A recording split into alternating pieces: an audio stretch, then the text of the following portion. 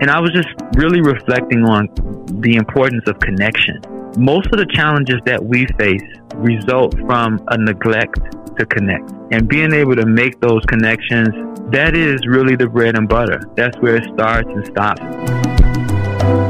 720 WGN high atop Chicago in the Skyline Studio for Preparedness Matters with Vince Davis and Dane Neal. And Vince, we've got a special guest on the line. Of course, we talk with personalities in the world of safety and preparedness on a regular basis. Not all of them have a close connection like our guest today. Absolutely. Today we're going to be talking with Jason Ferguson. Jason is the Executive Director of Emergency Management at Tulane University in New Orleans. He has a storied 18-year career in emergency management and preparedness, starting in the public health realm and ranging a wide array of stops along the way before landing recently at Tulane to lead their disaster programs. So welcome, Jason. Thank you. Thank you both very much. It's an honor to be here. Jason, one of the questions that comes to mind, and I'm sure for listeners too, is with everything that happens, in the news, preparedness a lot of times lends itself to whether it's natural disasters or man-made disasters, but oftentimes things that can happen on a campus have to be addressed. So talk a little bit about that, the field and where you're at. I feel like that you're sort of a pioneer in some ways, right, with this position in a university. Yeah, I like to say that a university campus really is like a microcosm of the greater society. It's in itself like its own jurisdiction. And depending on where you find yourself geographically, that jurisdiction inherits the threats and risks that are relevant to that area. So here at Tulane University, I'm thinking about a lot of the same issues that the entire city of New Orleans is thinking about, minus some, but by and large, it's its own entity in and of itself, and it comes with a lot of different dynamics that we have to factor in when it comes to keeping this place safe and the people who live here, work here, and study here. Great. Well, Jason, first of all, I think for our listeners, it would be interesting to know a little bit about your background before coming to Tulane. Can you tell us a little bit about your route to get there and some of the things that you've done along the way? Sure. As you mentioned, as you provided that overview of my background during the intro, came into emergency management by way of public health. And I'll take a step back from there and just even speak to the fact that from a standpoint of becoming a person in community and testing my chops with having a leadership role in community, I truly got my start in the student affairs realm. It was when I was in undergrad where I was a resident assistant at Benedictine University. And so being this kind of paraprofessional working with the university and thinking about safety and student code of conduct and those types of things, that was my earliest start. I was, to a certain degree, building a career in the university realm and the higher education realm without even knowing it. You're not unfamiliar with that whole university, college campus atmosphere and some of the challenges that go there. Okay.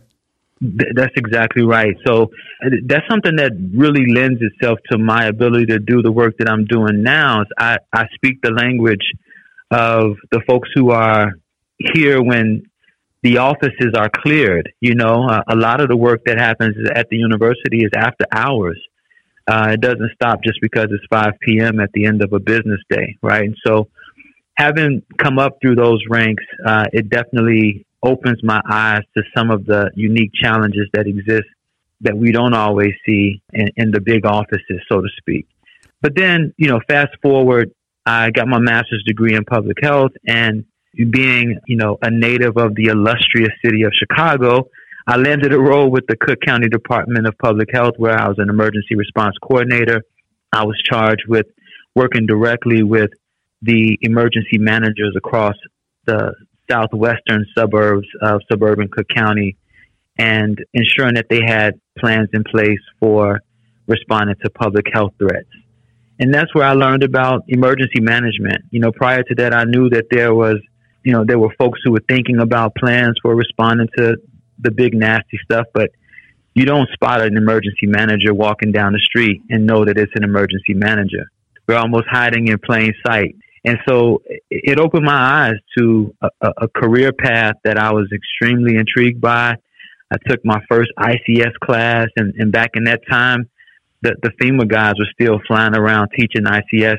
You know, even the 100 and 200 was a combined course that was taught by FEMA guys for me. And it just opened my eyes. I continued to take more ICS classes, became an ICS instructor, and the rest is history, right? I just fell in love with emergency management. I loved seeing myself as that bridge builder across disciplines, across jurisdictions, helping folks connect the dots and coordinate from a planning standpoint, which ultimately would lend itself to response efforts and recovery efforts, mitigation efforts. So that's in a nutshell, just kind of how I found my way to emergency management. And from there, I spent time in higher education roles, still on the student affairs side, but always having a nexus to campus health and safety. Did some work at Columbia College, Chicago, Harper College in Palatine, Illinois, Chicago State University on the south side of Chicago. Then got into emergency management consulting, did some work through Haggerty Consulting and Constant Associates. And one of the biggest positions that furthered my career path was being fortunate enough to go to Team Rubicon in the early days of Team Rubicon. And as many folks know, Team Rubicon is a veteran-led disaster response organization that leverages the skills of military veterans and other first responders to help communities who've been impacted by disasters of all types and humanitarian crises. And I was hired by TR back in 2013 to build from the ground level their training and exercise division, which is what really grew me up in the emergency management world. I was instrumental in helping implement the incident command system and the use of NIMS and ICS within the organization, which really catapulted their explosive growth by way of training folks across the country to lead disaster response missions. It's really impressive stuff, Jason. You think about that, everything from whether it's the student side, the municipal side, the government side, and then great organizations like Team Rubicon. And do you feel, because it sort of mirrors really the campus situation where you have students from all walks of life, all different diverse backgrounds, whether it's what it is that they're studying or their aspirations for career and future, to have that broad and diverse background of experiences really puts you in a great position to be responsive and understand who you're dealing with at the campus level? Absolutely. Absolutely. I was thinking about that yesterday. We had an opportunity to host Crescent City Thunder, part of the Silent Thunder TTX tour. And I was looking across the room at partners from all types of agencies, folks who traveled to New Orleans to participate in the exercise. And I was just really reflecting on the importance of connection. You know, most of the challenges that we face result from a neglect to connect, and being able to make those connections, no matter who you find yourself in the room with or who you find yourself sharing community with, that is really the bread and butter. That's where it starts and stops. And so, you know, Dane, as you just mentioned that, it just made me think back to that point that I was reflecting on yesterday. And I'm grateful that I've been presented different types of leadership challenges that's, you know, really forced me to think about how I make a connection in this situation. So tell us about some of those, Jason. What are some of the challenges that you are dealing with as a university emergency manager with regard to obviously being in the hotbed of natural or climate-caused disasters, hurricane territory? You're right at ground zero, so to speak, there in New Orleans. Mm-hmm.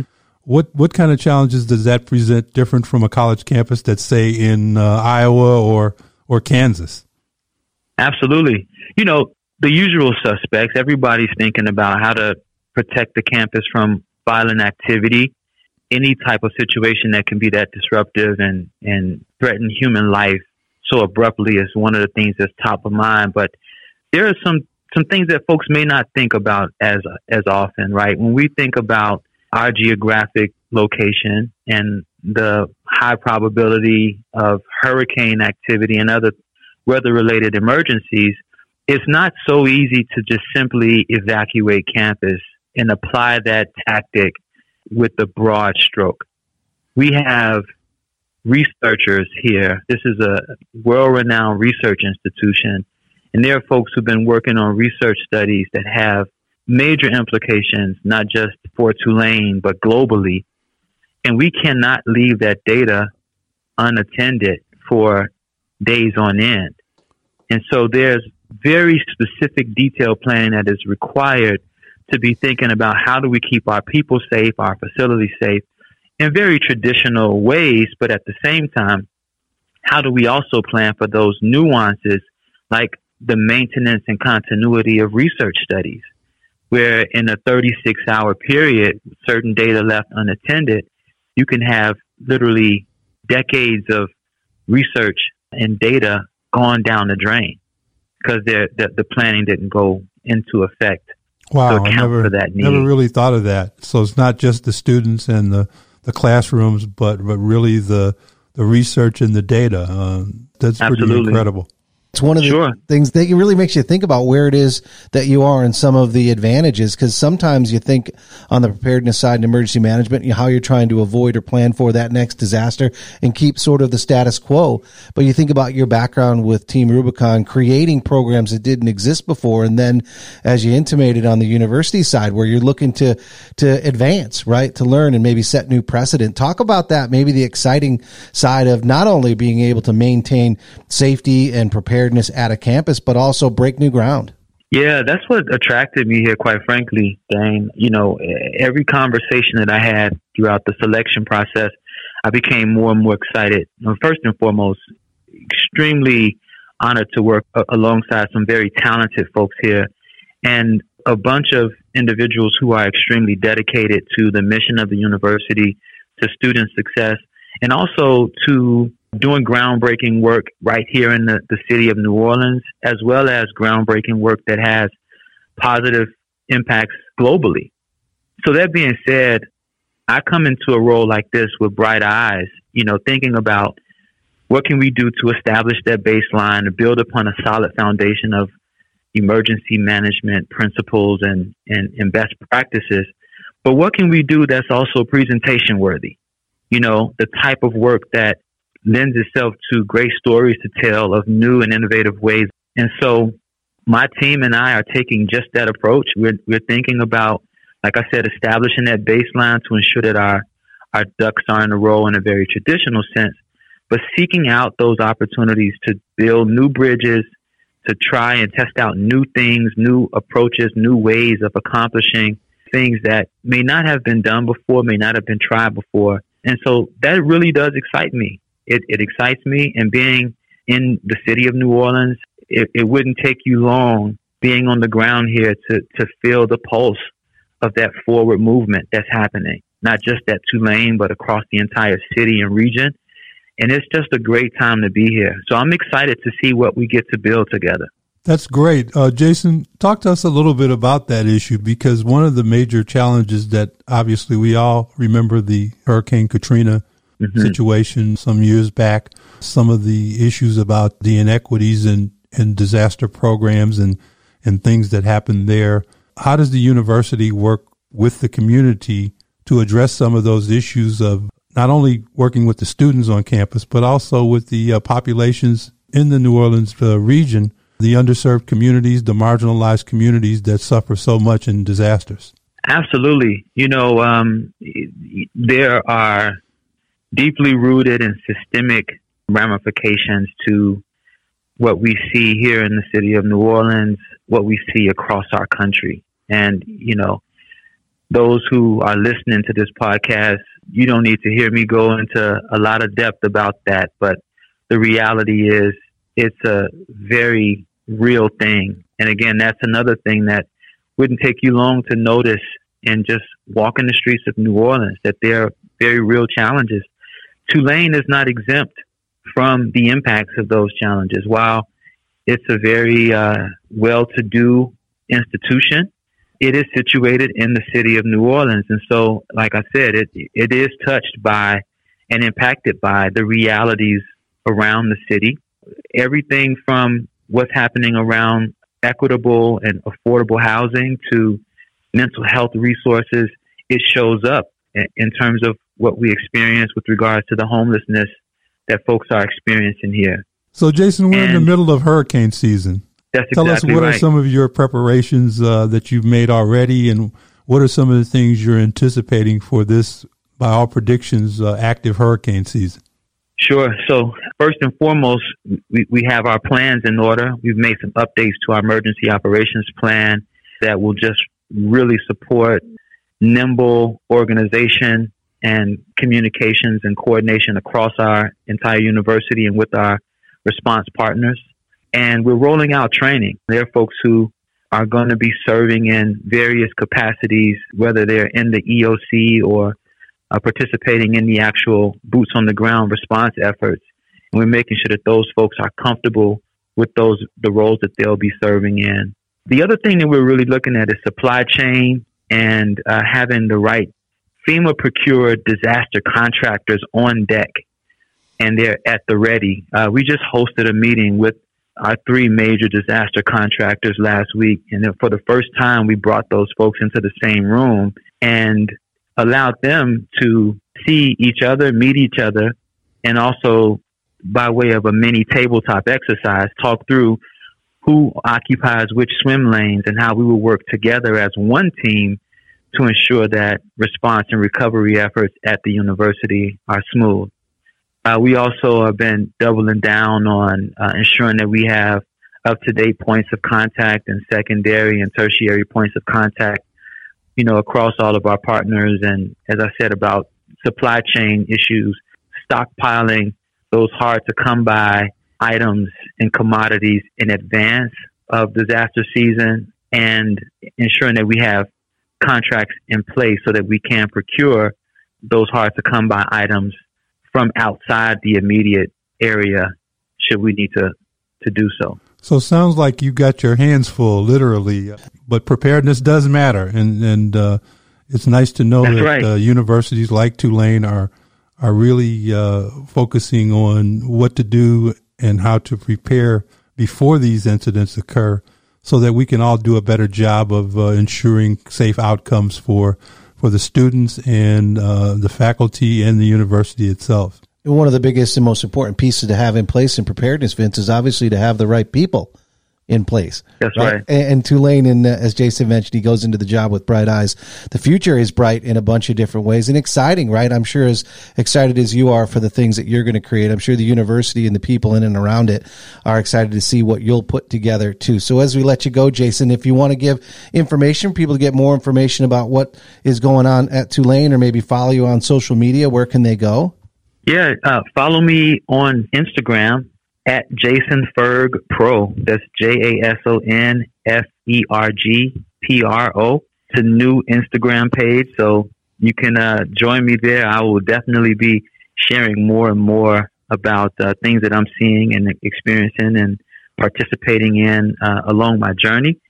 And, visit Tulane's website. It's just tulane.edu. And continue to follow this podcast for more amazing conversations like these. And I, again, really appreciate you all inviting me to be a part of it. This is great. A little disclosure, too, is not only leading the way there at Tulane and creating programs in a bunch of different ways, but also the best theme music in the podcast business as well. So appreciate your contributions, Jason. Sure. It's an honor to contribute in any way. Well, Jason, thank you so much. We appreciate your time. We know you're very busy with the work down there at Tulane, so we appreciate you taking time out to talk to our Preparedness Matters audience. And we're going to wish you the very best in terms of hurricane season. And we appreciate talking with you today. Thank you for being on our show. Absolutely. Thank you all for the opportunity, and we'll be talking soon. You all stay safe.